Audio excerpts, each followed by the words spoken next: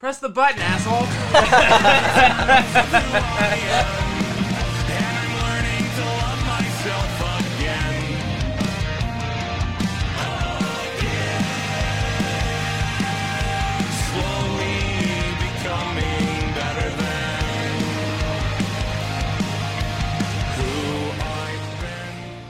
What's up, motherfuckers?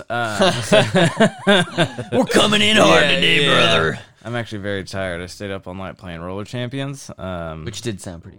Dude, listen. There was a game I had last night. Watch gameplay. It's fucking fun. It's so fun. Sure, man. It's by Ubisoft, and Ubisoft has made a good game since I don't know when, and their launcher sucks. I heard some of the Assassin's Creeds were good. Oh yeah, they're okay, but like they haven't made a good Assassin's Creed in years. I guess Rainbow Six Siege is okay. It's still okay. Oh damn, Ubisoft does Rainbow Six. Yeah, right. it's still a good game. I still enjoy it, but other than that, garbage. And your launcher sucks too, Ubisoft. Their launcher, it crashes every couple minutes, and I'm just like, you gotta be fucking kidding me, dude. This game It's is just so that it's really fun. hard when you have millions and millions of dollars to do your job right. Yeah, exactly. I'm not sure why, but because I've never had millions and millions of dollars, same. and I have to do my job right all the time. But something at some point, you just stop being accountable for the things that you produce. And Ubisoft, I can't wait until we get there. Yeah, the same. Like, just Spotify sign us. You're a multi-dollar company. Come on now. Yeah. This does look pretty dude, sick. It kind of gives me Rocket League vibes. It's pretty much Rocket League, but on roller skates. Yeah, that's really lit. And instead of the goal being like a regular goal, the goal is on the side of the wall, so you have to throw the ball into it. Extremely annoying trailer because I was trying to see what the fuck the gameplay looked like, and it did not show. It's Ubisoft. What the fuck do you expect? Okay, here we go. This is what I was Dude, looking it's for. I'm absolutely. This is what I imagined. Addicted to that shit. It does, man. This is cool. Absolutely Is it on the addicted to PlayStation? it. No, I think That's it's a PlayStation only on controller. Is it? That's what he's It might holding. be on. It might be. I thought it was only on Xbox, but I could be wrong. I had a game last night I was playing where it was like we were on some other team. Oh shit! Yeah, you can get it. It's $10. It's also cross-platform, so we can play it together. I was playing. So when you go around the map once, that's worth 1 point. If you go around twice, that's worth 3 points. If you go around 3 times in the same time with the ball and not get it taken out of your hands, it's 5 points. So. And like the other team has to like hit you, they like ram into you and take the ball, and then it resets your time. I'm getting it. So I'm gonna get it. I was playing last night, and we were fucking. We were down. It was 4 to 3. It was 4 to like 2. So like we were down by 2, and we're going around the map once, and I'm like, just go ahead and fucking score so we can at least have a little more time to try to win. And then the dude is like, no, I'm going around again. I was like, all right, man, let's fucking see how it goes. So he gets a pretty hearty lead, and then one of the dudes, because you can grab onto your teammates. You can grab onto your teammate's shirt and launch yourself forward. And so the other guy grabbed onto my shirt and launched himself forward because the other team is hot on our ass right now. And gets in front of the guy. The guy passes the ball to him, and then I grabbed the dude's shirt who just passed the ball and threw myself forward and got in front of the dude with the ball, and he threw it to me, and I threw it, and we scored. It was like the game, because as soon as you get 5 points, you're done. So we immediately got 5 points and fucking won, and I was like, that was the coolest shit. Yeah, that sounds really fun. Dog. It was so fun. That's awesome. It is also very frustrating. Like, I bet. I mean, Rocket League's frustrating as fuck. Well, because sometimes like people will leave during a match, so you get stuck with an AI who does fucking nothing. It like holds the ball and just like goes, and then it's like pass it here, and it's like I'm good. And I'm like, you son of a bitch, dude. Okay, you piece of shit. But it's a super super fun game. What? Let's see. Did I see something in the theaters? Oh, I saw The Northman. Oh yeah, you said it was good. Amazing. Yeah. Have you even seen it yet? No, I dude. have not. I put in an official podcast recommendation to go watch it. I have heard good things about it, but I also heard like it didn't insane. do too well in the theaters. It didn't do too well, and even because Robert Eggers is weird. He made The Witch. You know, like The Witch isn't like a movie that everybody likes. Yeah. And if you don't like it, you're just uncultured and you can't read good. That's fair. all. It's so good, dude. And it's like I didn't know what the movie was gonna be like, but it's like brutal and like fantasy and like very metal. Nice. Just so metal. They fight in a volcano, bro. That's sick. That's badass. Just it's awesome. That's you should definitely check that one out. Yeah, we went and saw Everything Everywhere All at Once. What did I see in the theaters? Men. I'm fucking blanking on you it. went and saw Men. Men, yeah. Because we talked about it. That's right. We did talk about Everything Everywhere All at Once. I still need to go see that. Really good. I need to go see Top Gun too. It was super good. Everyone, people talking about Top Gun are like, man, we didn't know how great Miles Teller was. And I'm like, listen, I think Miles Teller is a fantastic actor. I like him a lot, but I also heard he's a fucking asshole. I heard that too. I heard he is a giant asshole in public, and I'm like, listen, buddy, but he's pretty. Yeah. I'm like, listen, buddy, you're not in enough good movies to be an asshole. Like, yeah, dude, you're in War Dogs. Yeah, War Dogs. War Dogs is good. It's okay. Not the best. Yeah, and I think you were in like that movie College. He was also in Whiplash. I don't think I saw Whiplash. Whiplash was amazing. Was it? He did a really good job. I think he had to have actually played the drums because I think the movie would have been unfilmable if he didn't. Oh, yeah, okay, I know what you're talking about. Okay, now I remember that movie. I never saw it. 2014. But... yes, he did. Yeah. Did he really play the drums? Yeah, he did. Nice, cool. 99%, they said. No shit. Yeah. Good. He had to just become a really good drummer. Yeah, I would imagine. All right, shit. Yeah. Damn. That's pretty tight. Okay. Well, that's like when Jamie Foxx learned the cello for... Oh, yeah. Dude, that's a great movie. That's insane. That dude can do everything. Shout out to Miles Teller for learning how to play the drums. But also, I heard you're an asshole. Yeah, don't be a piece of shit. You want to call in and defend yourself. Don't be a piece. We don't need more pieces of shit like Tom Hiddleston. We need good people. Wait, not Tom Hiddleston. Who's the dude from Silicon Valley? I don't know. What's that guy's name? Is it not Tom Hiddleston? Thomas Middleditch. Thomas That's Middleditch. really confusing. There are. I just realized now those are two different dudes. Thomas Middleditch. He's a piece of shit, and so is T.J. Miller. Oh, is that guy an asshole? Oh yeah, he is. Really? He apparently got famous and started pressuring his wife into opening the marriage just because. Oh, I saw that, dude. Yeah. I saw where they were like, he was like, we got married. Then I said, we're gonna have to get a little untraditional or something like that. Yeah. And I was like, you waited till marriage to do that? It's like, why he started getting famous? Dude, it's just like now I want to plow. Yeah, piece of shit. And he's like an ugly little weirdo. Don't fucking be like that. Kind of looks like a rat. And then T.J. Miller was the one who called in that fucking fake bomb threat when he was drunk on a train and then he went to prison. That dude? Yeah. That dude's kind of funny to me. He is really funny. He's really funny. It'd be like finding out Danny McBride did something like that and be like, I mean. Yeah. That dude is kind of hilarious. I didn't know he did that. I had never. Apparently, DJ Miller is horrible to work with. Is he really? He's like an obnoxious piece of. His character in Silicon Valley is kind of who he is. Yeah. Which is not. He was really funny in Deadpool. He was hilariously funny in Deadpool. Yeah. So I was like. I mean, and he's amazing in Silicon Valley when he slaps that kid. He just brought shit to a piss fight. God.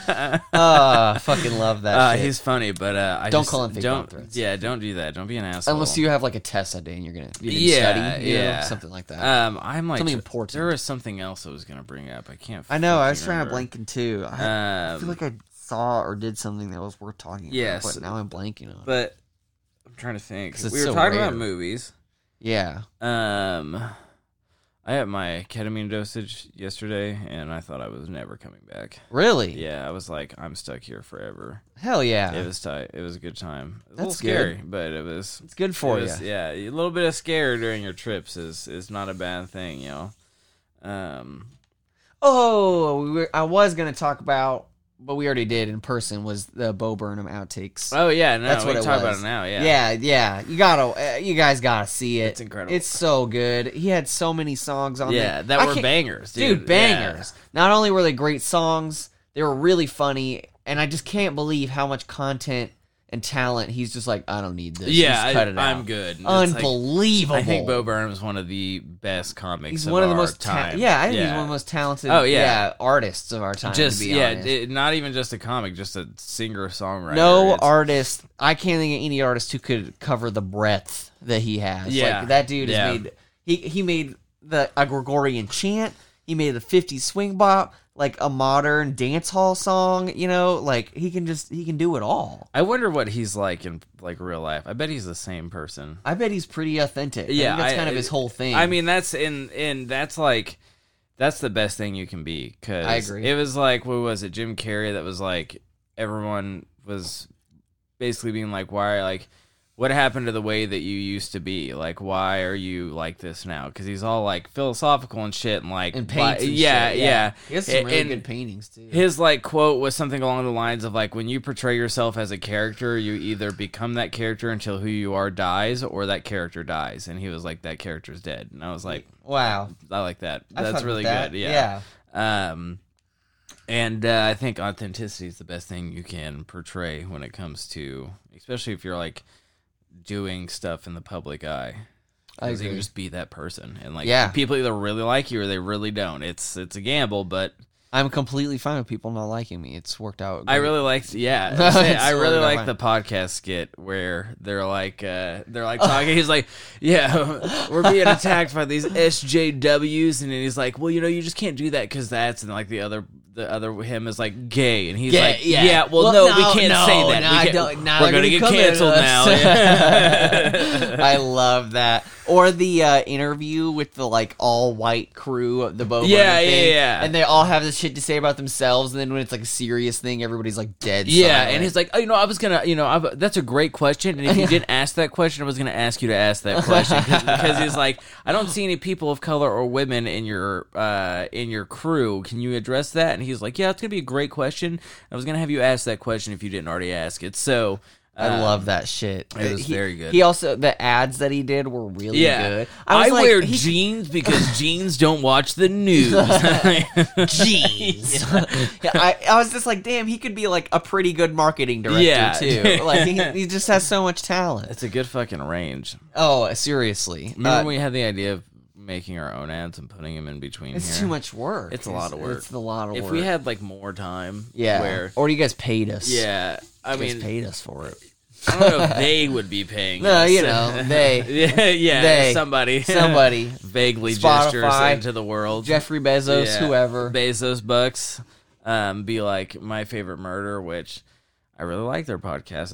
It's kind of actually the only podcast I listen to. I don't listen to other podcasts.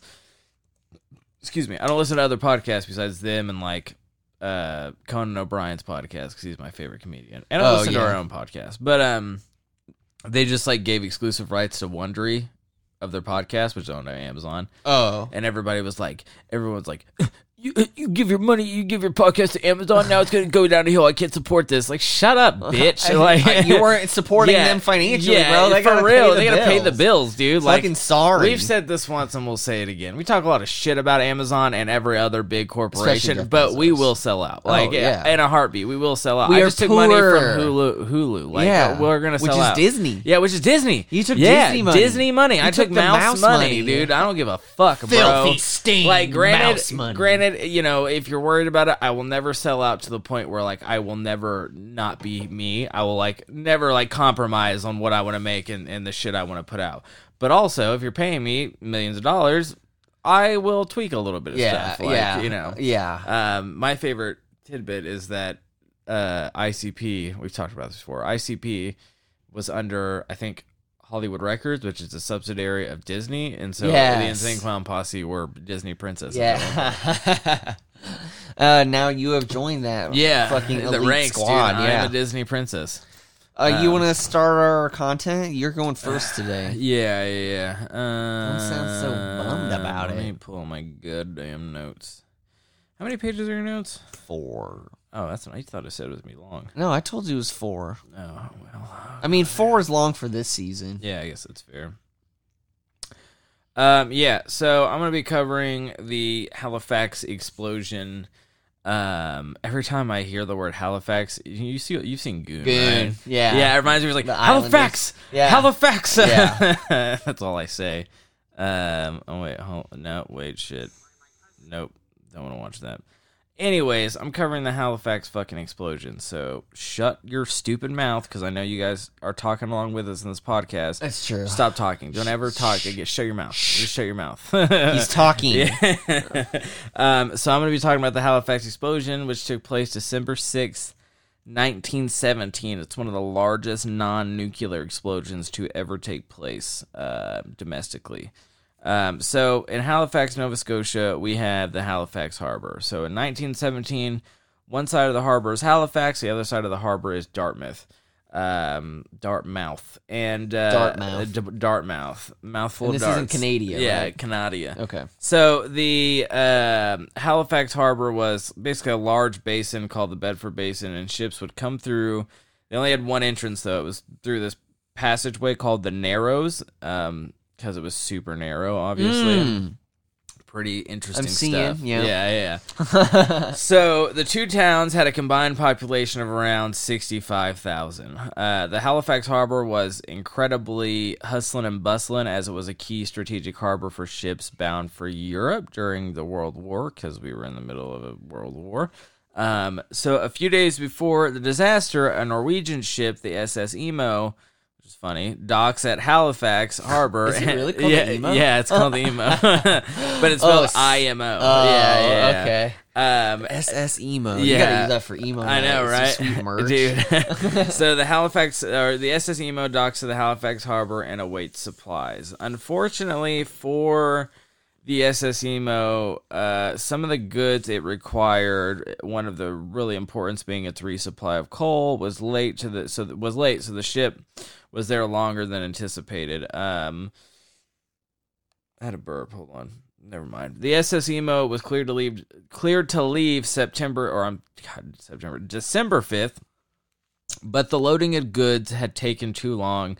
And by the time they were done, the submarine nets had been placed at the harbor to protect German ships, from German U-boats and the submarine nets had been raised, so no ships were able to leave or enter. At the same time, the SS Mont Blanc was facing the same issue, just on the other side of the nets. They had arrived at the harbor too late in the day, and the submarine nets had been raised, so they were stuck waiting outside of the harbor until the nets were lowered the next day. So true. Yeah, so true. It happens, dude. It happens to the best of us. This was pretty nerve-wracking because they were exposed to attacks from German ships, considering the cargo that the SS Mont Blanc had on board. In the belly of their ship, they had loads upon loads of TNT, gun cotton, picric acid, and an exuberant amount of tar-like benzol. Jesus Christ. Yeah, they were fucking stacked. I'd be like, can I just get on a lifeboat outside of the boat and just chill? Like, yeah, I'm going to sleep. I'll tether, but I'm going to sleep on a lifeboat. On this boat, no. So thankfully for the Mont Blanc, there was no attack that night, and it went without any issues. So the next morning on the 6th... Oh, no. Yeah, that's the end right there. At 7:30 a.m., the submarine nets were lowered, and both ships eagerly started their course. So the SS Emo departs the Halifax Harbor, and the SS Mont Blanc is entering. As the Emo is leaving, standard procedures for the Halifax Harbor was... if you were coming through the Narrows, it was pretty much how regular traffic works. Like, incoming ships stay to the right, outgoing ships stay to the left, and there's a maximum speed limit of 5 knots. The Emo was in such a hurry to get out of the harbor because they were behind schedule that they decided to say fuck it and not adhere to the 5-knot speed limit and travel at a much faster rate. So while departing, the Emo encounters 2 different vessels in the Narrows, one after the other. The first being the SS Clara, an American tramp steamer that was entering the harbor on the wrong side, putting it directly into the Emo's path. Yeah, no shit. Good God. Putting it directly into the Emo's path. Both ships signaled to each other, and ultimately the Emo decided it was going to move out of the Clara's way, putting the Emo directly in the middle of the Narrows. So as soon as it passes the Clara, moves to the middle and passes the Clara, it encounters a tugboat.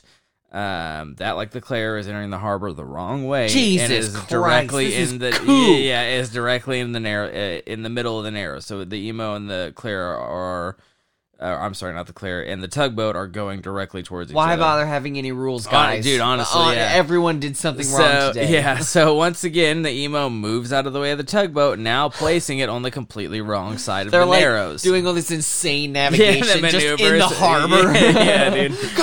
So it's on the complete opposite side of the Narrows, basically in the oncoming traffic. So this puts the emo on a direct course straight to the Mont Blanc. The two ships see each other at a distance of around 3/4 of a mile and begin signaling each other. The Mont Blanc, bitch. So the Mont Blanc has the right of way in this, but for some reason the crew of the emo are like, "Fuck it, but fuck you, buddy. We're not moving." Very much committed to today. Yeah. Like I don't know what it was. If like maybe they were like, "It's our turn to not move. We get out of our we've moved out of the way 2 times, dude." I don't know, but some reason those motherfuckers were not moving. So once it became clear that neither ship was going to yield, we have decided to smash into each other. Yeah. So both ships realized neither is going to yield, so they cut their engines. So the Mont Blanc attempts to steer around the emo, and these maneuvers would have been enough to keep the ships from colliding. But if they didn't collide, we wouldn't be talking about this. So, as the Mont Blanc... Spoiler alert. Yeah, as the Mont Blanc begins to steer out of the emo's way, the crew of the emo chooses the uttermost perfect time to cut their engines in reverse. The reversing of the engine causes the nose of the emo to swing into the hull of the Mont Blanc.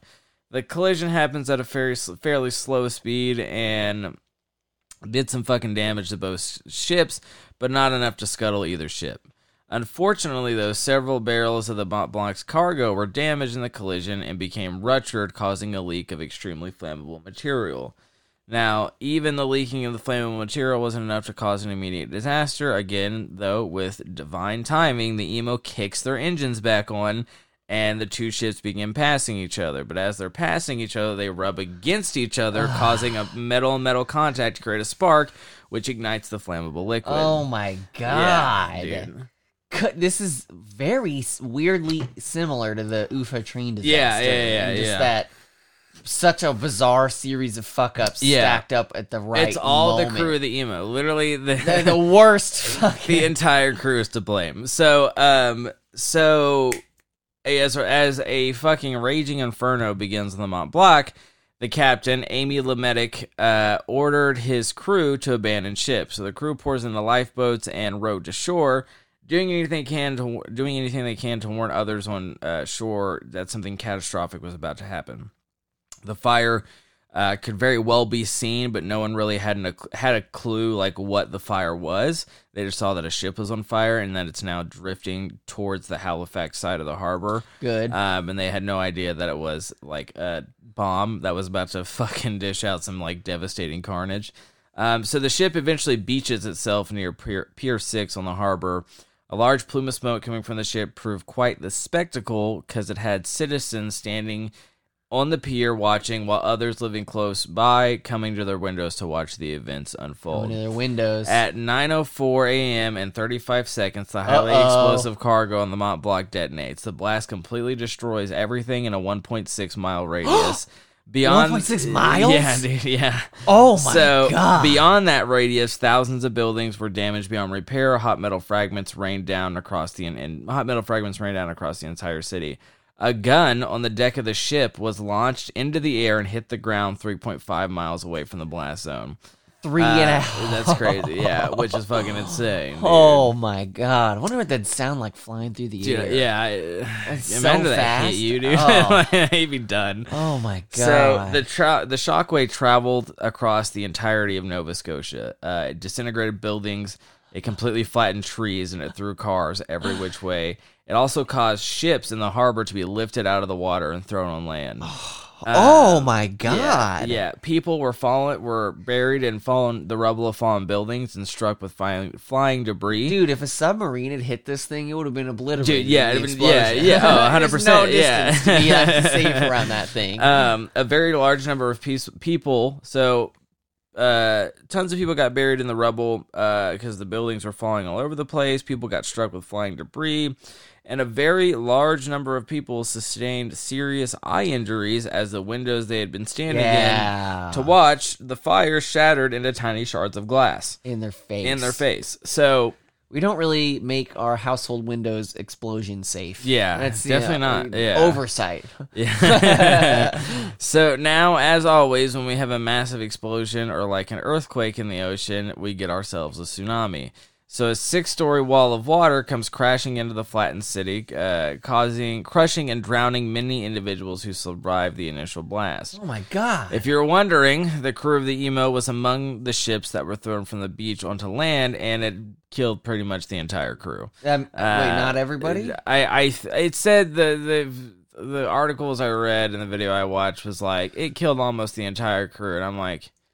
no way someone survived. They're like, one man was launched over 4 miles and was never seen again. We assume that he lived. Yeah, he might have lived, so it's all right. So as the water receded, just like our story last episode, a large number of fires broke out as the blast knocked over boilers, flattened factories, and kicked up massive number of burning stoves, causing debris to catch on fire. So now... the rescue is in a time crunch, and as if the odds were already stacked against him, those who were injured or trapped under rubble, since this took place during the First World War, they initially thought that it had been an attack by on the harbor by... and everybody who had seen it happen is now blinded. Yeah, pretty much dead. Or dead, so instead of soldiers engaging in rescue efforts, they run to their post to try to fend off any further attack. They're just shooting wildly into the forest. So, and only hours later did it become apparent that this was not an attack. World War I is happening in Canada. Yeah, now. dude, right? So, Okay. rescue was pretty fucking grim. People were pulled from the rubble, bodies picked up off the street, hospitals began being flooded with dead or injured. Everyone who was helping in these efforts, everyone was helping. Even children were volunteering to run messages across town to families to see, you're safe or not, whatever. Whatever. Yeah, whatever. Who gives a shit? Yeah, several military vessels that were close by heard what happened, basically. And diverted their course to provide aid, and those vessels were immediately turned into hospitals for the wounded. Oh, cool. Now, if that wasn't already a shit show, rescue efforts were even further hindered as the next day, a hellacious blizzard rolls through the city, dropping the temps below freezing and burying everything in snow. Jesus. Yeah, this stopped rescues. Old-timey shit. Yeah, I know. They never have one disaster at a time. So God this stopped damn. rescuers from being able to get some people that needed, help. And even more so, stopped desperately needed supplies from coming into the city as cargo trains that were carrying precious supplies were stopped in place because they had zero visibility. It's like it'd be a hazard. Yeah, they can't see but the they tracks. can go on the snow, right? Yeah, They can go on the snow because most trains have basically plows in front of them. They're like those front pieces that are on the front of the train are meant to clear the track of anything to not derail the train, but it still happens. That's true. An estimated total of 1.7 to 2,000 individuals had been killed. Holy shit. And an estimated 9,000 injured, which is insane. Almost 10,000 people got injured. Worst dude. goddamn fucking sailors in the world. For real. May their existences never be found again. Yeah, so... Jesus. All things were kind of under control. After things kind of got under control, an inquiry was launched to see who was to blame for the disaster. And it kind of seemed like the likely choice would be like the crew of the Emo, you fucked up, like what the hell, dude? But Justice Arthur Drysdale had no problem blaming the crew of the Mont Blanc. And the only reason he did is because they were like the only ones still alive. He was like, I gotta blame somebody. You did it. So the Emo crew was killed in the explosion. So anger was focused on the crew of the Mont Blanc. 3 men were charged with manslaughter: Captain of the Mont Blanc, Francis McKee, the harbor pilot, and Frederick Evans Wyatt, who was the chief examining officer. Because they were on the wrong side, right? No, the Mont Blanc was on the correct side. The Mont Blanc was doing everything correct. It was the Emo that fucked up. I don't know. They were just the ones alive. That's pretty much the reason. What a troll! That's so funny. So, and Frederick Evan White, who was the chief examining officer of the harbor, but none of these men were ever brought to trial since there really wasn't evidence to be like, you fucked up. They just wanted to publicly ridicule. Everybody who saw you turned into dust. Yeah. So almost immediately. I mean, shit.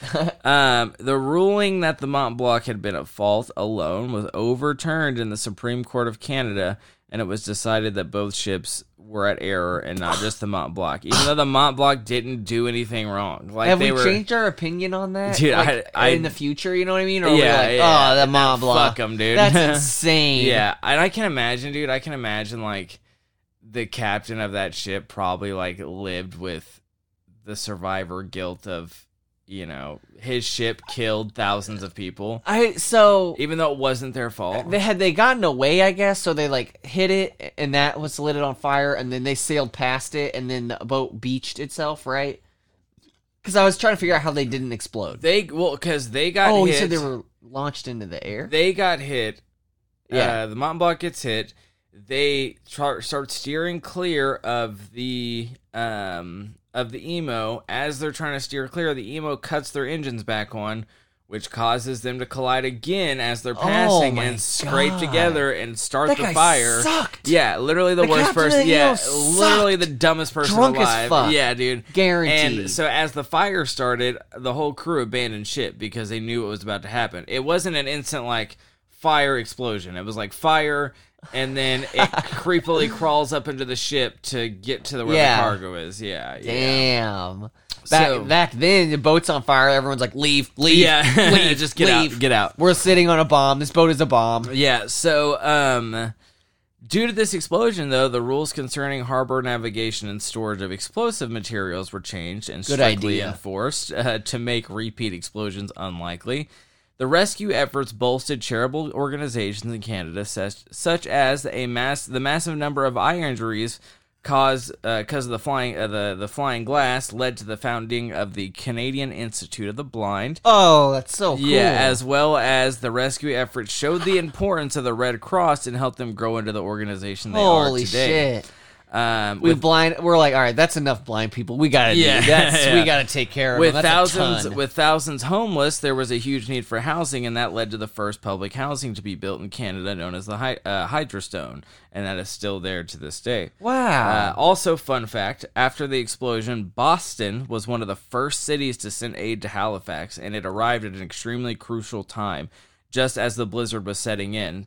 The aid provided by Boston saved countless lives and gave rescuers relief. Dang. So as a thank you, Nova Scotia donated a giant Christmas tree to the city of Boston, and even to this day, Nova Scotia still donates a Christmas tree to Boston as a thank you for their help during the Halifax explosion. Wow. Yeah, it's fucking badass. That's really cool. Yeah, but that is... Here's our explosion tree for the year. Yeah. That was a cool thing. Thanks I wonder if help. Nova Scotia helped out Boston after the... I wonder. I'll have disaster. to look that up. Yeah, let's see.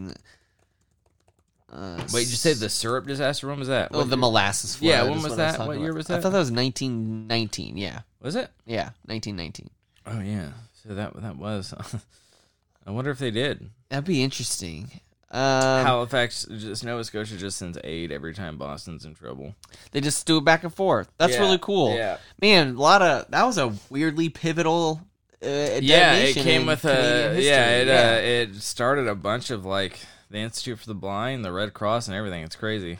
That's cool. We honestly, a lot of the stuff we've been covering implemented big changes. Yeah, it's good to see. It's good to see that out of the tragedy and disaster, like good shit happens. Yeah, for sure. Excuse me. Except for the year without a summer, which gave us Mormons. Yeah, Come which on. sucks. That sucks. All right, so is that it? Is that all I got? Yeah, that's all I got. That's neat. That is really neat. I had wanted to cover that one, but I'm glad you did. It was good. It's not a long one. Shout out to Soup for giving me that idea because I had no idea what I was going to cover. I actually hadn't known that much about it. I just knew that a ship with a bunch of explosives on it blew up, and it was a huge explosion.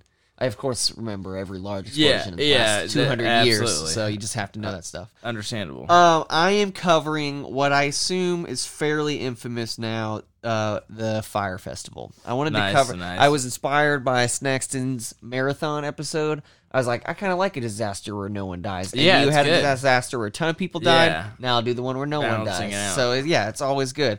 I got sources from New York Times, Vice, Financer.com, Vanity Fair.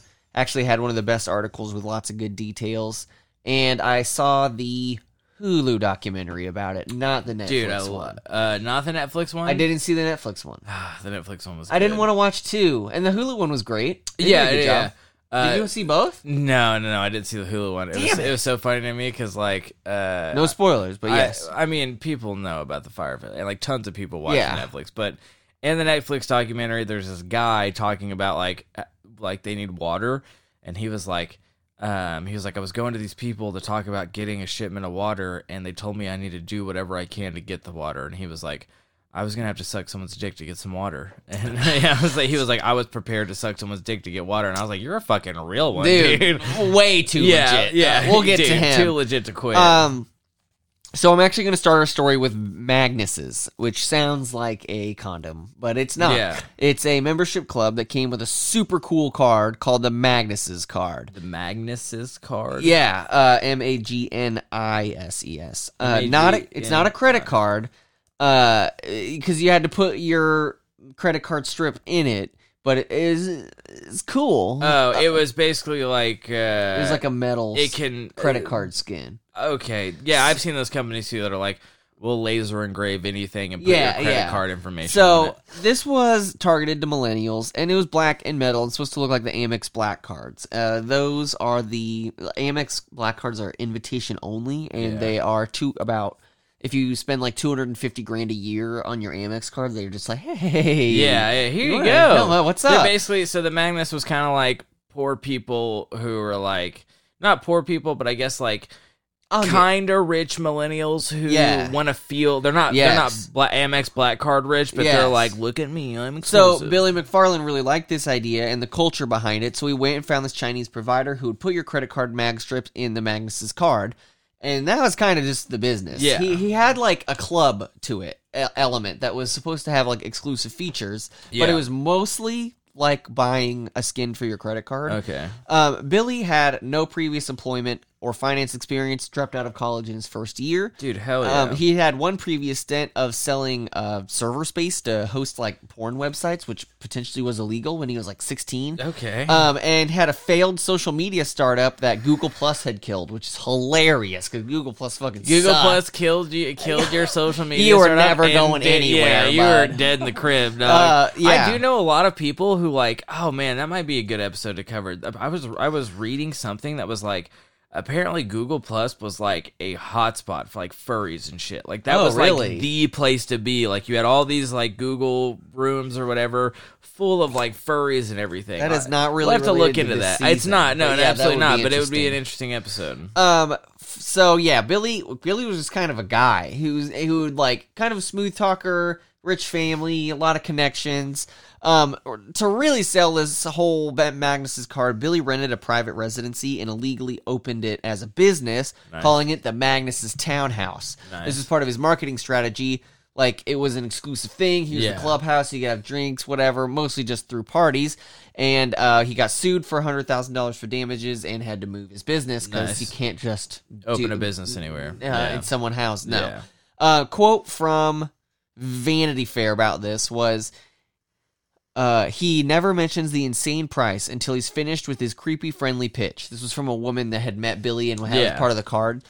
He's kind of a cross between a post-aughts meatpacking district promoter and a gypsy cab driver waiting to give a tourist a quote until after their luggage is loaded. Really? That's how they described Billy. Because he'd call him up and he'd be like, hey, you want to like rent this Lamborghini for like $25,000 or something? And he like didn't have one or anything. He would just like... Or he would even like, how cool would it be to drive around in one? Yeah. And they're like, I guess. And he's like, sweet, that'd be like $12,000. Yeah. Like, oh, what? So yeah, the basis of the card was that it would get you discounts to certain events and stores and restaurants, and it would have its own concierge service. that would help members get tickets to shit, which is how Amex works, but it's obviously not anywhere on the level as Amex. Yeah. Amex literally buys invisible ticket pools from major entertainment providers just to keep on hand for card holders, and that's how they have like exclusive access. Okay. Magnus Carlsen was just some fucking dude who basically just wanted to throw parties and stunts, so they couldn't do any of that shit. He calls like Ticketmaster and he's like, "You got any reserve tickets?" Literally. And while doing all these VIP events to attract people, which actually turned into kind of a thing, like Rosario Dawson was at one. Really? He actually got to meet Ja Rule, who eventually became involved in the company. This is where Billy McFarland meets Ja Rule. This is hilarious. In case you guys were wondering what Ja Rule had to do with all this. It's also really funny to me because, like, when I'm looking at pictures of him and I'm like, this looks like this guy. He looks like he would do something like this. Like, I don't want to like stereotype, but you look like you would, like, very like white collar crime, white collar criminal. I'm trying to think, and also kind of like the guy in War Dogs, or what was the one I was thinking of? Isn't there a dude who looks just like him in Wolf of Wall Street? Who, Billy? Yeah, or I think of a different financial crimes movie. I don't know. He just looks like... Or like the Facebook or something like that. was that guy in a movie? Yeah. And also, anyway. Ja Rule is the celebrity I would think to be involved in something like this. Like, yes. Like, right on the edge of famous. Yeah. Right on the... Never like, quite made it. 70% famous because Dave Chappelle really made fun of him. Yeah, and everybody just remembered and him. Also because he, like, dissed Eminem in his fucking heyday. Like... If there was any time to like, I don't really listen to Eminem anymore at all. But like Eminem, you can't deny that Eminem is a powerhouse. Everybody in knows the rap. You don't diss Eminem. The game has been like, no, I would never. I'm good. Do hard, like that. Hard pass. Like he's earned his place in rap history. So to diss him, especially during his Slim Shady heyday, he's like a maniac, you are unaccountable to the public, literally out of his mind. And he's like really a god. Making fun of people. Like, you're fucked. Because he had a song that said like, because Eminem beefed with ICP, so I went all into the lore of Eminem's beef at one point. Yeah, in my life. Ja Rule made some song that basically in like the beginning he said like, Eminem, you say your mom's a crackhead and a known slut, so what's Haley gonna be when she grows up? Oh. So Eminem got like him and G-Unit, and like when G-Unit was a thing, and just fucking like went in. They just like, oh my god, dude. They decimated Ja Rule in that song. Oh, hey, my gun. Yeah, it was under this extra laptop over here. So, this is how he meets Ja Rule. Despite the poor performance and reviews, the company continued to grow, and Billy was getting hungry, so he had the idea to do something really bold. This is the early aughts still. Incredibly, during this time, another person gave him money to build a website, and he just didn't do it. So, he just lied to some guy and said he could do it. Yeah. So, Billy gets his idea to work on an app with Ja Rule, of course, called Fire. It's kind of like Cameo, where like a normal person could like work with the talent directly, and like you'd log onto the app, you'd pay Gal Gadot to show up to your frat party, bada bing, bada boom, you're good to go. That would, of course, never be a real thing. How in God's name would anybody want that? Yeah. Of course, employees called it the Uber of booking talent, which is extra funny because Uber has only been profitable for 2 entire quarters in its decade-long history.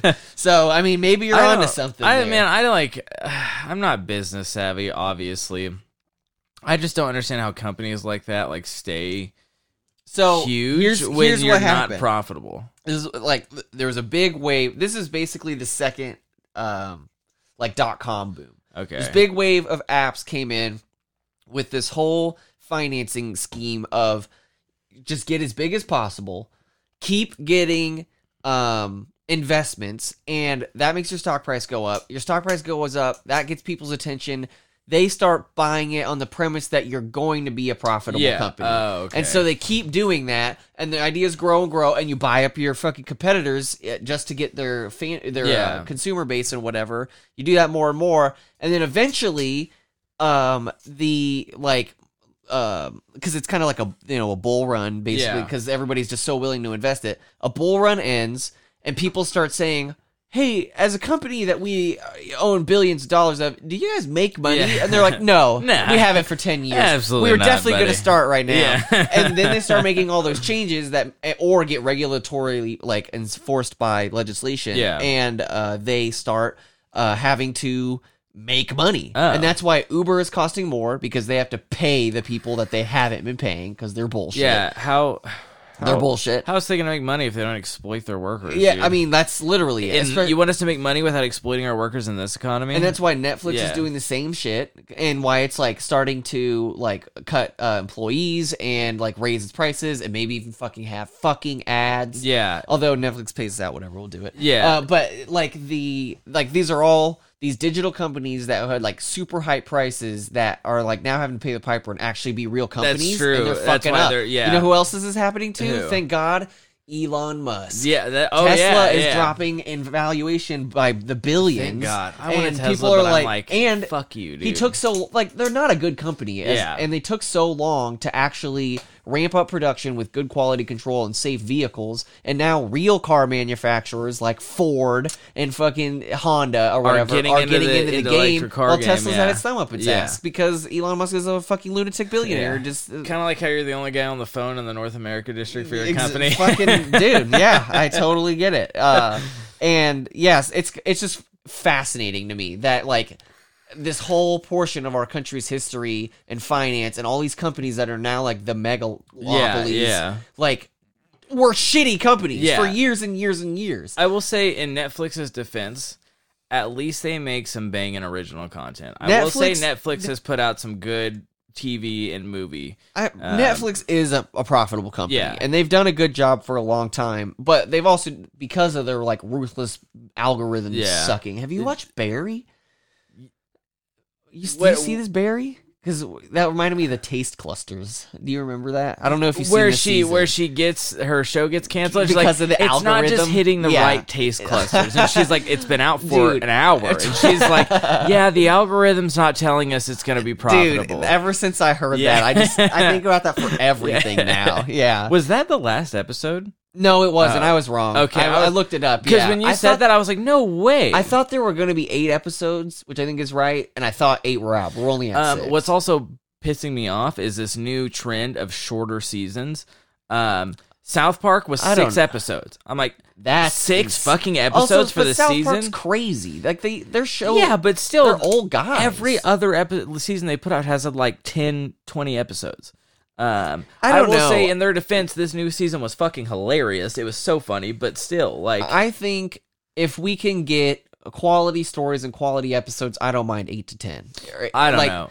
8 to 10, that would be great. Like The Boys, I think those are good length. Yeah, 8 you to know? 10, that's fine. I can do 8 to 10, but 6 to 5 episodes a season, you're fucking smoking crack. Also, to get really off topic, I really agree with Amazon's method of 3 episodes out at the beginning and then every I like week. that a lot, too. I think that's tight. really good.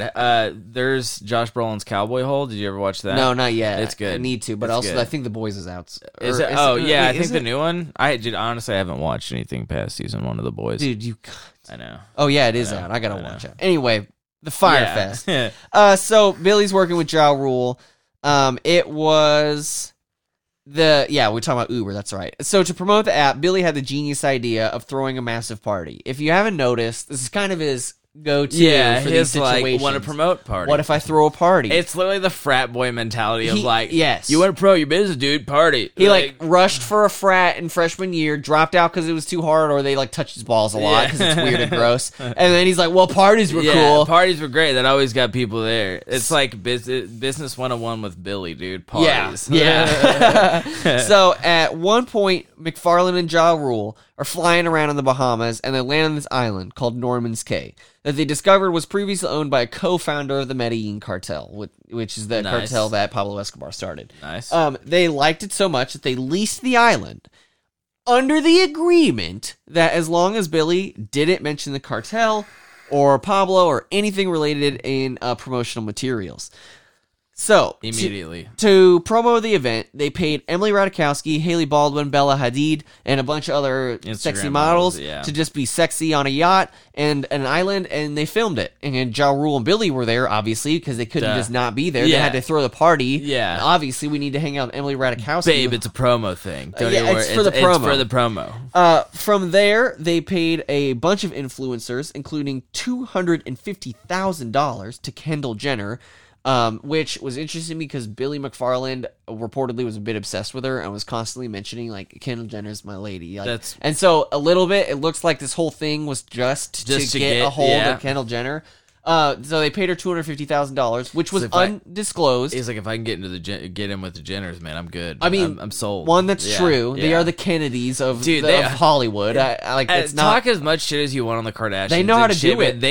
We're talking about them right now. They are one of the best marketing. They're gods. They're unparalleled. There's no one else in the game. You're famous for existing. When people are like, "Why is she famous?" I want to slap across the face. Like, where have you been? Yeah. Why? Because you keep talking about her. They're ruthless marketers. They're genius. Yeah, they're. Shut up. Kris Jenner is like a genius. Like this comes at the expense of like their family and stuff like that. Obviously, you kind of have to sell your soul when you want to be that famous. They're fucking demons, dude. Yeah, but like there's a reason they're on top, and they've been on top since we were teenagers. Yeah. Yes. Yeah.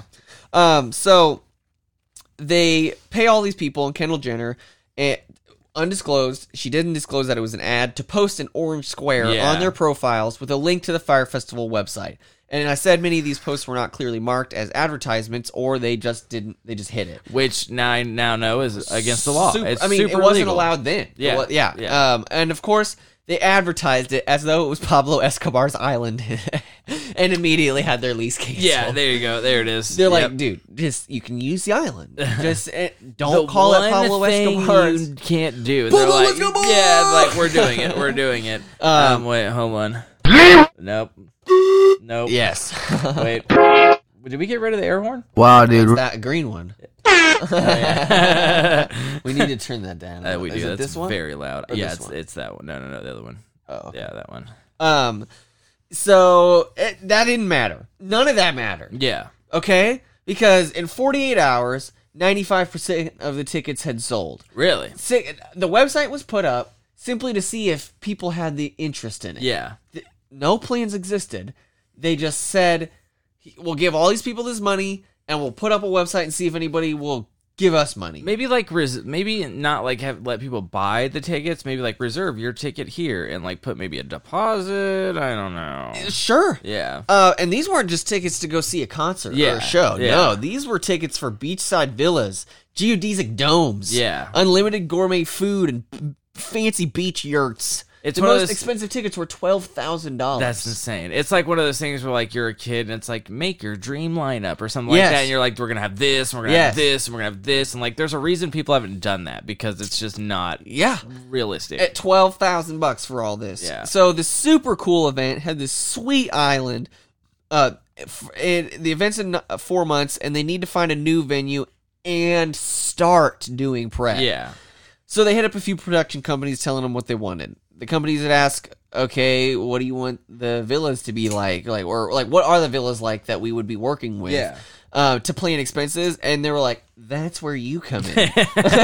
It's funny you asked that. We actually don't have it. Yeah, we have no idea. Could you build them? Yeah. Because private villas were all, some of the offerings. Yeah. It took them months to find a new spot for the location. Months. They have the event planned in 4 months out, right? 2 full months before the Bahamian government would give them Bahamian. Right? Is it? It's just spelled. It looks weird. Bahamian. Bahamas. Bahamian. Yeah, definitely.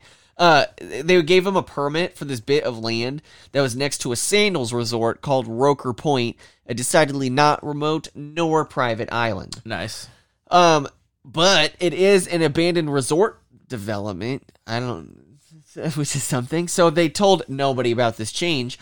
They actually even changed the maps and the release promotional materials to just show Roker Point as being part of Norman's Cay, the island. Yeah. They just photoshopped it together, and they're like, it's right there. Bold. Extremely bold. Does whatever they want to do. And here's I think it's this point where I was like, I don't feel bad for what, spoiler alert, are going to be the victims of this disaster because, y'all, look at a fucking this was map. the fucking most obvious scam in the fucking... Well, they were changing shit. They promised nearly nothing. You guys see a picture of Emily Ratajkowski's square, and you're like, $12,000. Yeah. I don't care about these people. Why? Not at all. This was 2017, so it was still cool to bash young millennials because now we make fun of the Zoomers. The Zoomers have officially like replaced the millennials. You know what I mean in that regard.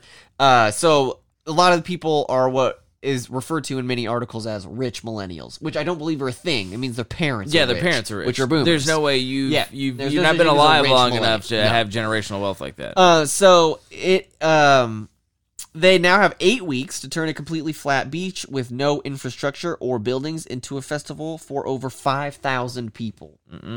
With, like, serious accommodations, you know? Like actual houses. This isn't like, what is it? The Forest? Electric Light Forest? I can't remember what that one's called. Where you just go camp. The Forest, Yeah. You go camp and then you fucking just walk up to the thing. No, a lot of these are supposed to be buildings.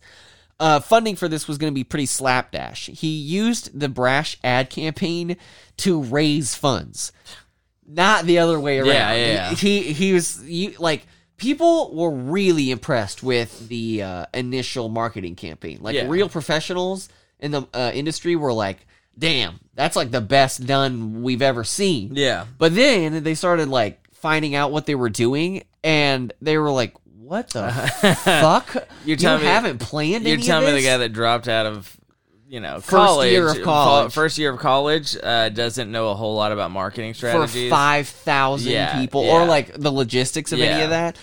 So real managers for big talent were impressed, but he did manage to get $4 million out of some fashion exec that he used to lease a massive empty 3-story office that he basically just turned into a frat house and hung out in.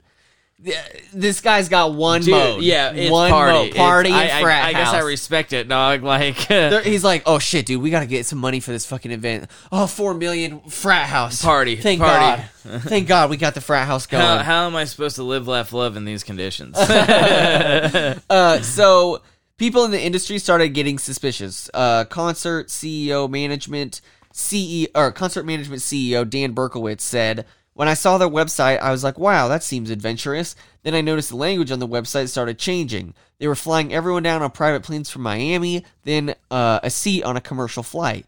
Things started getting vaguer and vaguer. It really didn't seem like they could deliver on what they promised. You don't say. Yeah, but like people can smell it. These dudes are going around trying to get bids for the things they need. The villas alone are supposed to cost $10 million. No, my God. $10 million. My God. Everyone wanted the money up front, all of the vendors, because they didn't believe them. Yeah, they didn't believe he could actually do it. And also, you're telling me the people who have been in this game for years and years were like, this doesn't look good. That's crazy. Yeah. The multiple companies told them figures that Billy just disagreed with. Yeah. That was my favorite. Yeah. Like, they were like, dude, to set up this show, follow those tech writers, it's going to be like $5 million for the stages. He's like, no, it'd be like 300,000. What are you talking about, dude? What are you, like, Billy is just plucking a number out of his there, and he's like, that's reasonable. This is the good price. Also, he's saying his budget. Too. Yeah. $300,000. In total, another $12 million or more were going to be needed to run this event. Jesus Christ, dude. The festival is April 17th, and by February, he had no professional site managers. They moved to the area in late March while still advertising $400,000 Artist Palace packages, which were 4 beds and dinner with a performer. Oh my God. Who would you pick a dinner if just any? Since this is a fantasy and that artist will be there, what dinner would you want to have with somebody? Like who? That's a good question. Who would you pick? So I always say Young Thug or Maynard. Yeah. Because they both represent different times of my life of music that I love a lot. But both of them, I'm like, would actually be really weird to have dinner with. Yeah. I think they'd be super weird. I think I would probably just pick like Kendrick. I just think it'd be cool to talk to. I don't know. I feel like talking to the lead singer of Blue October would be cool. God. Love Blue October. Bro, we could just meet them. It won't even be hard to find that guy. Orville Peck. I would like Orville Peck. You know who that is? No. I love Orville Peck. You picked some wild. Yeah, dude. Fuck yeah. I don't listen to Young Thug. I mean, that's stupid of you. First of all, hashtag free Young Thug. I don't know. I just think a lot of artists wouldn't be that fun to hang out with. Yeah, I could see that. Like, I've met and spent a lot of time around like a decent amount of like famous artists. Yeah. And like half are like the most annoying, terrible people you've ever met in your life. I don't know. I'll have to let me think about that as you talk. Yeah, all right. But you know, they're still like trying $400,000. They're trying to snag someone for a fuckload of money. Yeah. And also, like, there's no way whatever they would have could be worth $400,000. That's just goddamn bananas. So Roker Point is the name of the location, and while local workmen built the site, Billy and Ja Rule were popping wheelies on their ATVs. Nice. Party every day, yeah, brother. Party every day. Fucking day. There was no beach, so they made a couple cabanas and a couple swing sets in the surf on a beach 6 miles away. They even fixed the road on the way there. No shit. Yeah, really. They were like trying to build a town to run an event. Billy Googled how to rent a stage and then rented one single stage. Done. Next. Problem solved. Don't need any more stages. They had an event producer come and check out the site in March, and she thought they would be doing the festival in November. She's like, "Yeah, you guys have like 6 months left on this, right?" And he's they're like, "Wait a minute, it's like 4 weeks." Yeah. She's like, "No way, you're not doing that." So a charter service was hired to ferry people from Miami. They had a medical services team and a caterer, but the caterer dropped out in April. For some reason, they made a big point about shipping an ambulance from New York to the island. That could not have been the most economical solution to whatever their problem was. Give them an ATV or something. The villas are going to cost too much and take too long, so go with, I mean, really, just the tiniest step down. Tents. Yeah. Disaster relief tents from the UN. To be specific. They kind of like, if they weren't hospital white, like you made them a different color or something like that, like, and kind of spruce them up a little bit. Tents, but like, I know, but if you at least like kind of dress it up to not look like you just got hit by Hurricane Katrina. Yes. Like that would be nice. Yeah. I mean, or cots. Yeah. You know, they also I think it's so funny because the one team told him that they should tell customers what to expect now, because they're like, dude, you're gonna blow up your fucking brand, or they're gonna get destroyed. And Billy was like, oh yeah, we'll absolutely do that. No, we're not. He's not gonna do that. Why would he do that? Which is ridiculous, because people are gonna buy or bring the shit that they need to live in a villa, and not a sleeping bag, or a tent for a fucking tent, you know. So meanwhile, the Fire app team is just kind of spinning its wheels. Remember them? Remember all this? Yeah. This is an app. This whole thing is supposed to be an app. The whole company exists and kind of really isn't doing anything. They don't have any direction. Billy's not talking to them because he's very busy popping wheelies. Popping wheelies with Ja Rule, dude. He actually managed to get a hold of Comcast and raise a little bit of interest in them, and they might have given him up to $25 million. Really? As long as Billy proved his optimistic $90 million valuation, because that's what he said his company was worth. Jesus So, obviously he did that, and they said, what a stand-up young man. We'd love to invest in you. Obviously that didn't happen. Yeah, the deal fell through quickly because Billy doesn't have anything. He just made all of that up. And then he didn't tell anyone at the fire company about it. He's just like, nice. Just keep working on your thing. And like, what are you talking about? Like, working on what do we do, dude? And I feel kind of bad. So the documentaries focus on them a decent amount, and I don't think they matter at all to the festival story. So that's why I didn't go into them. That's fair. And also, they like really are just kind of sitting around. Like, I could not imagine how you get in this situation.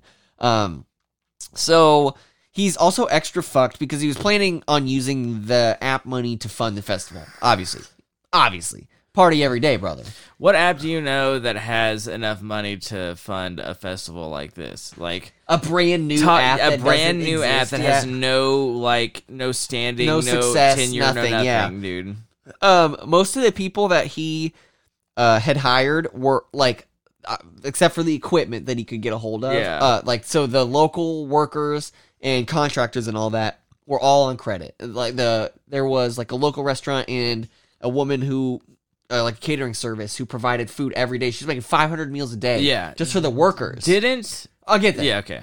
Yeah. And at some point in April, the festival's credit cards were canceled. Nice. So it's getting tight. Yeah, it's So Billy hits up Ezra Birnbaum, a New York investor that he somehow knows because he's a rich white man who has failed only upwards to success. And most of the so the guy agrees. He's like, "Yeah, I'll help you out."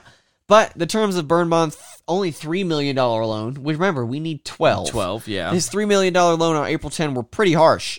Fire had to repay $500,000 in 16 days, which would be like right after by the time the festival started. God damn. Make several other payments on time and raise the company's valuation to more than $75 million or face a $900,000 penalty. Jesus. So it's a hugely risky loan. Yeah. And, the company is probably not worth $60 million or $50 million. It's probably not worth $10 million. Yeah. And this is just proof. This is exactly what the market was like back then, which is why I wanted to go into detail on that. Simply the prospect of this getting hype was enough for people to throw gobs of money at this fucking random white dude who didn't know a fucking thing. So McFarlane starts emailing tickets. He does agree to the loan, obviously. And he starts emailing ticket buyers saying that there would be no cash and they should upload their funds to Firebands. Electronic wristbands that would totally just be at the concert. Yeah. The Birnbaum company was supposed to get, was supposed to get 40% of all of this money. And before the festival would start, Fire would pay Birnbaum a grand total of $108,400. So that is how much money he raised from scamming people out in the next few weeks that he had, and that was not anywhere near the $500,000 that he needed to figure out in 16 days. They were sending these emails to people up to Wednesday, the day before the festival, advising to preload at least $3 fucking grand. $3,000. Saying they would refund the extra, obviously. Yeah. And dude, holy fuck. So, obviously, I wouldn't be going to this. How do you But if I started getting emails about, desperately adding money, I'd be like, I'm not going. No, yeah. This is and fucked. Also, this is fucked. I just don't understand when you get this close to something and you're getting emails like this. How do you not be like, this is a little shady? This is why I don't feel bad about victims. Yeah, no. These people are willing to spend $7 to $12,000 with no fucking investigation and no worries about that money at all they're getting for it. All the articles are like, I survived Firefest. I'm like, shut up. You sent yourself to Firefest. You looked the gunman in the face and were like, all right, let's go. Yeah. All right. Yeah. What's wrong with you? Dude, they just, there was way too many red flags. Yeah, 100%. I have such a good nose for scams at this point, and, this is just insanity to me. I guess when, you've grown up to where you don't have to worry about anything like that, you never had to worry about your money, you're just like, I can do it. They don't care if they lose $5,000. Yeah. It's not their money. Yeah. Who gives a fuck? So, it's festival week. We got a bunch of workers on credit, no money, a single stage, a beach 6 miles away, and Billy is $7 million in the hole. The show must go on. Final lineup for the show was 33 artists, including Pusha T, Tyga, Designer, Blink-182, Major Lazer, Disclosure, Migos, Ray Shremmerd, Kaytranada, Lil Yachty, Matoma, Klinganda, Skepta, and more. Major Lazer never actually confirmed their attendance because Billy would not give them a video wall, which is their set. Yeah. What? Because he ignored all the tech writers. He was like, that's why the stages, they reached out to one of the companies that did Metallica shows, and they're like, damn, this is going to cost a lot to set up these stages. You're going to need 3 stages for $5 million. Yeah. And he's just like, no, we don't need all that. We don't need that. Blink-182 canceled a day of because so many of the writers were not being met at all. Yeah.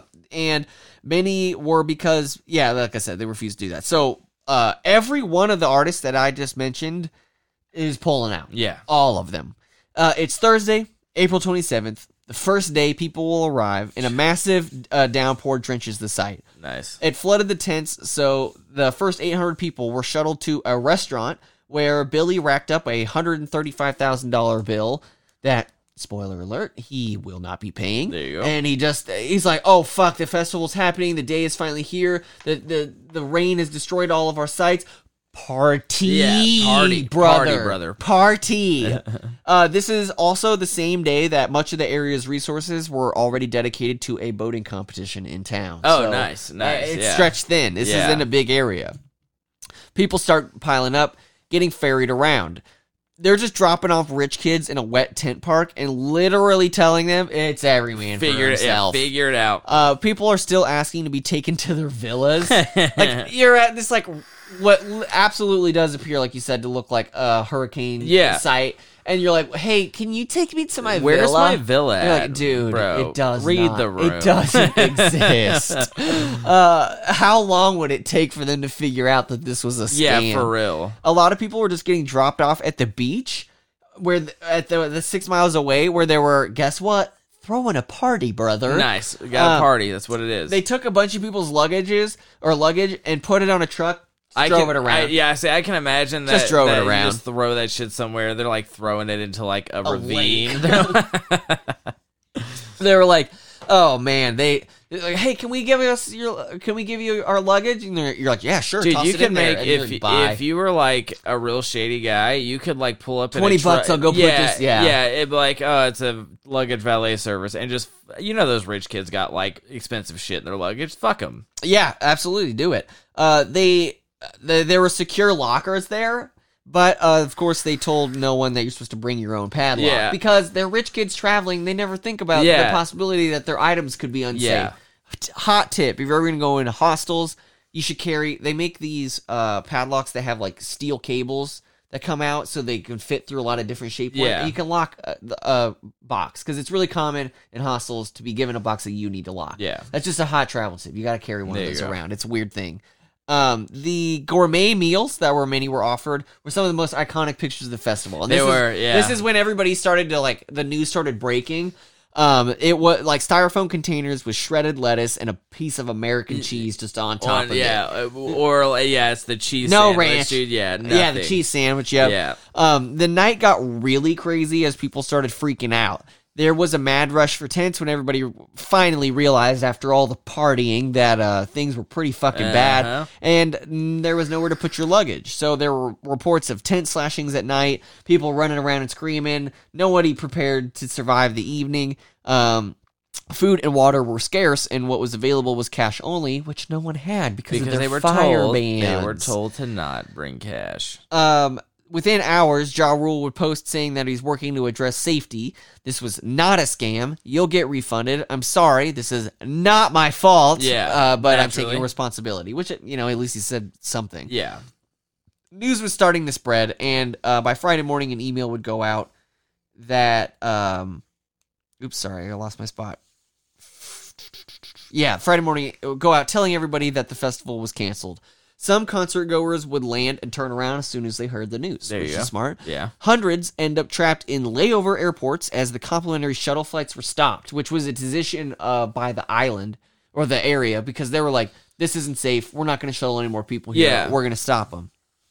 A crowd of people at one of these airports was literally locked into the building with padlocks. Nice. They didn't know what to do with them, and they were like, hold on, we'll be right back. Just wait here, I swear to God, we'll be right back. A couple people passed out. They started getting panicked.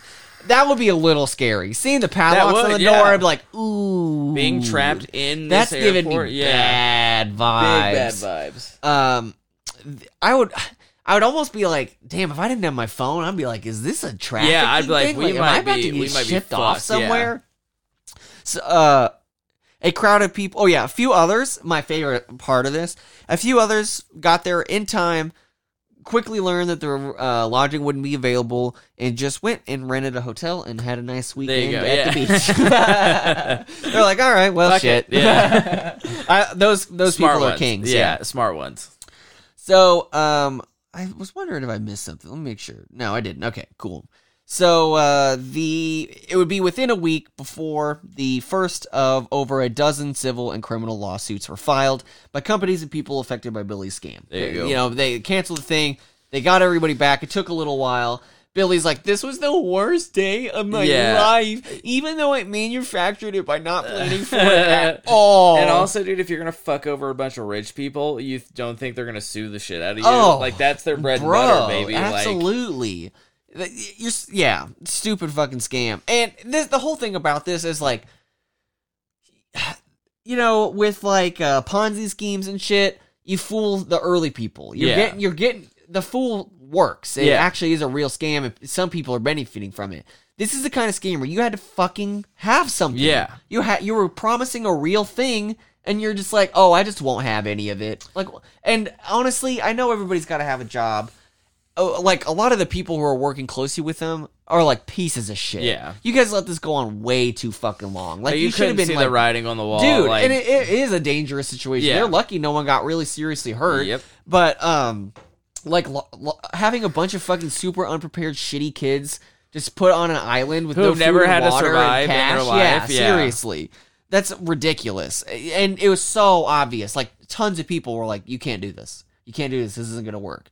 But, nobody stopped him, so it did happen, and we got a sweet podcast episode out of it. Billy would eventually be found guilty. While out on bail, awaiting sentencing for his charge, he would be arrested for scamming another $150,000 out of people for a ticket scam that he started, where he was promising sweet, cheap tickets to Hamilton and whatever. Yeah. Which, dude, the guy's a fucking junkie. Yeah, dude. That's insane. Holy shit. Of course they're paying attention to you, dude.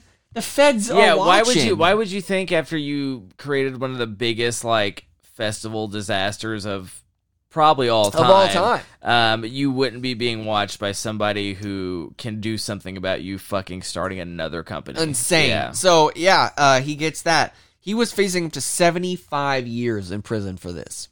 Really? In a plea deal, Billy would get 6 years of prison for defrauding, for 2 counts of wire fraud and conspiracy to defraud, and he ended up getting out of prison 14 months early.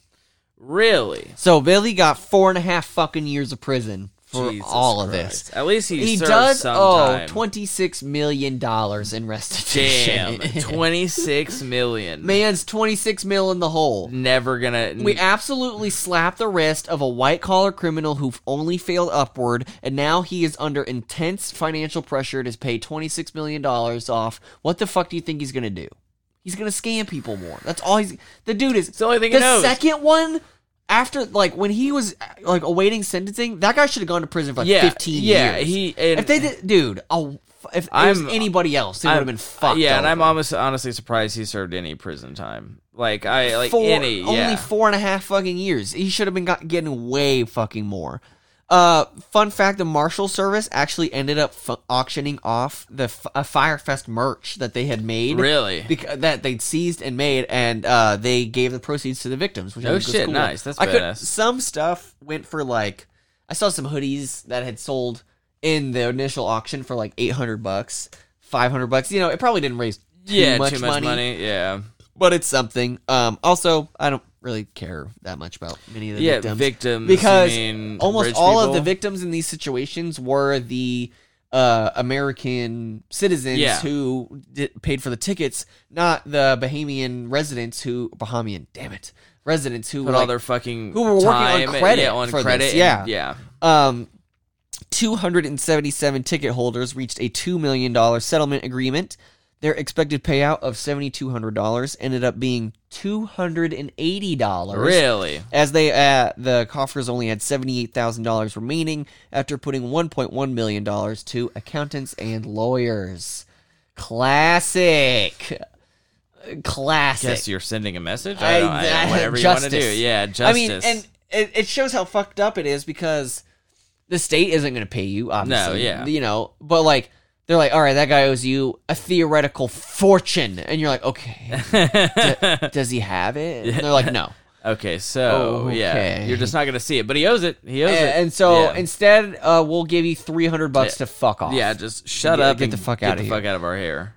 Marianne Roll was featured prominently in the documentary. She was the woman who worked diligently to feed the workers and the children during the event. Yeah. And she used because she didn't get paid out, she used $50,000 of her own savings to pay the workers because she just didn't feel good about them suffering for it too. Yeah. And the documentary scene was really sad. She started crying when she was explaining it, and that is really tragic.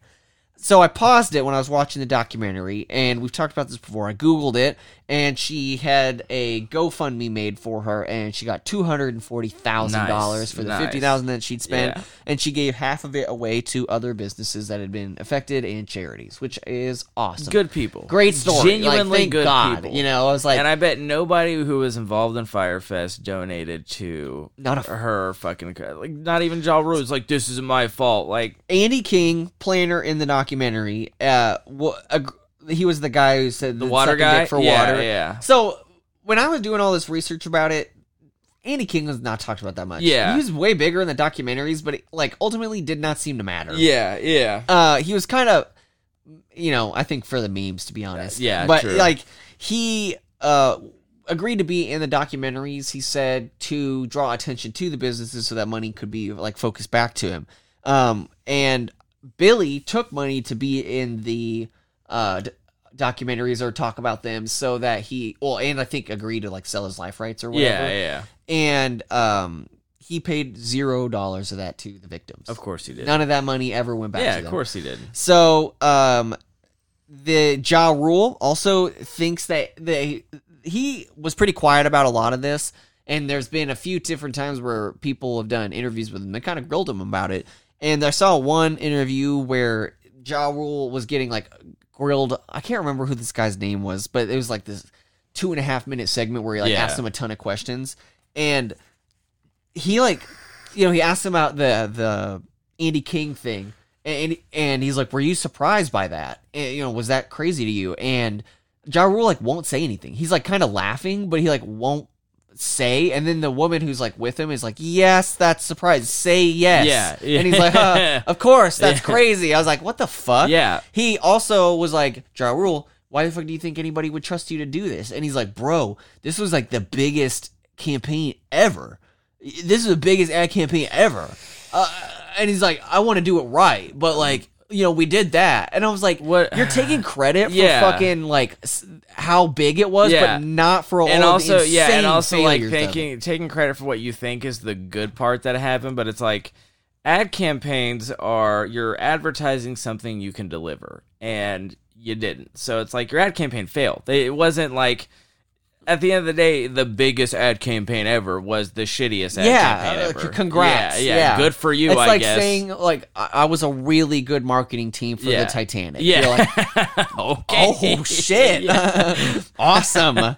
And so, he called it the biggest thing. And he really won't say much else beyond that about his involvement in it. And really doesn't seem that sorry about fucking over all those people. Yeah, of course he's not. Again, I don't care about the rich millennials. Just the people who were the workers and stuff that got ripped off. Billy is reportedly out in prison and already hatching plans to generate income. Really? Yep. And that is the Fire Festival. I Googled his name and it said, where is Billy McFarland now? He is now under the management of a residential reentry management New York, the administrative office overseeing halfway houses located in southern New York. He's in a halfway house right now, That makes sense. What are halfway houses for scammers? Don't start a business. They're the same as everybody else. Don't start a business. You're probably just with the same, the alcoholics and whatever. That's fair. But, that's crazy. Isn't that insane?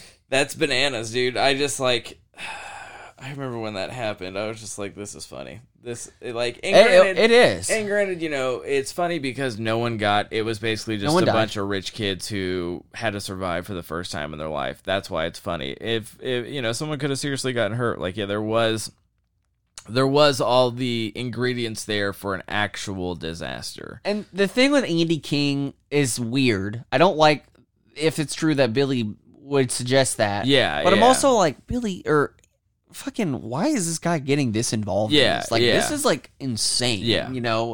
You should be calling the authorities or disaster relief teams immediately. It's just, that could have been a real crisis. I don't know. I think also it's one of those things where it's this is a disaster of magnitude that is not really been seen. So it's one of those things where you're trying to make good decisions, but it's just everything's so fucked up. It's like you're not gonna make. I know the right this thing is really weird because in a kind of a big way doesn't matter at all. Who cares? One guy went to prison. Everybody else maybe lost some money, wasted their time, had a cool story to tell. They did meet Ja Rule. Yeah. I do want to mention Emily Ratajkowski and Kendall Jenner and all of them who promoted this, didn't reveal that it was ad, and then didn't say shit about it after. Yep. That's fucking weird and dicey. Yeah, I don't really like any of that.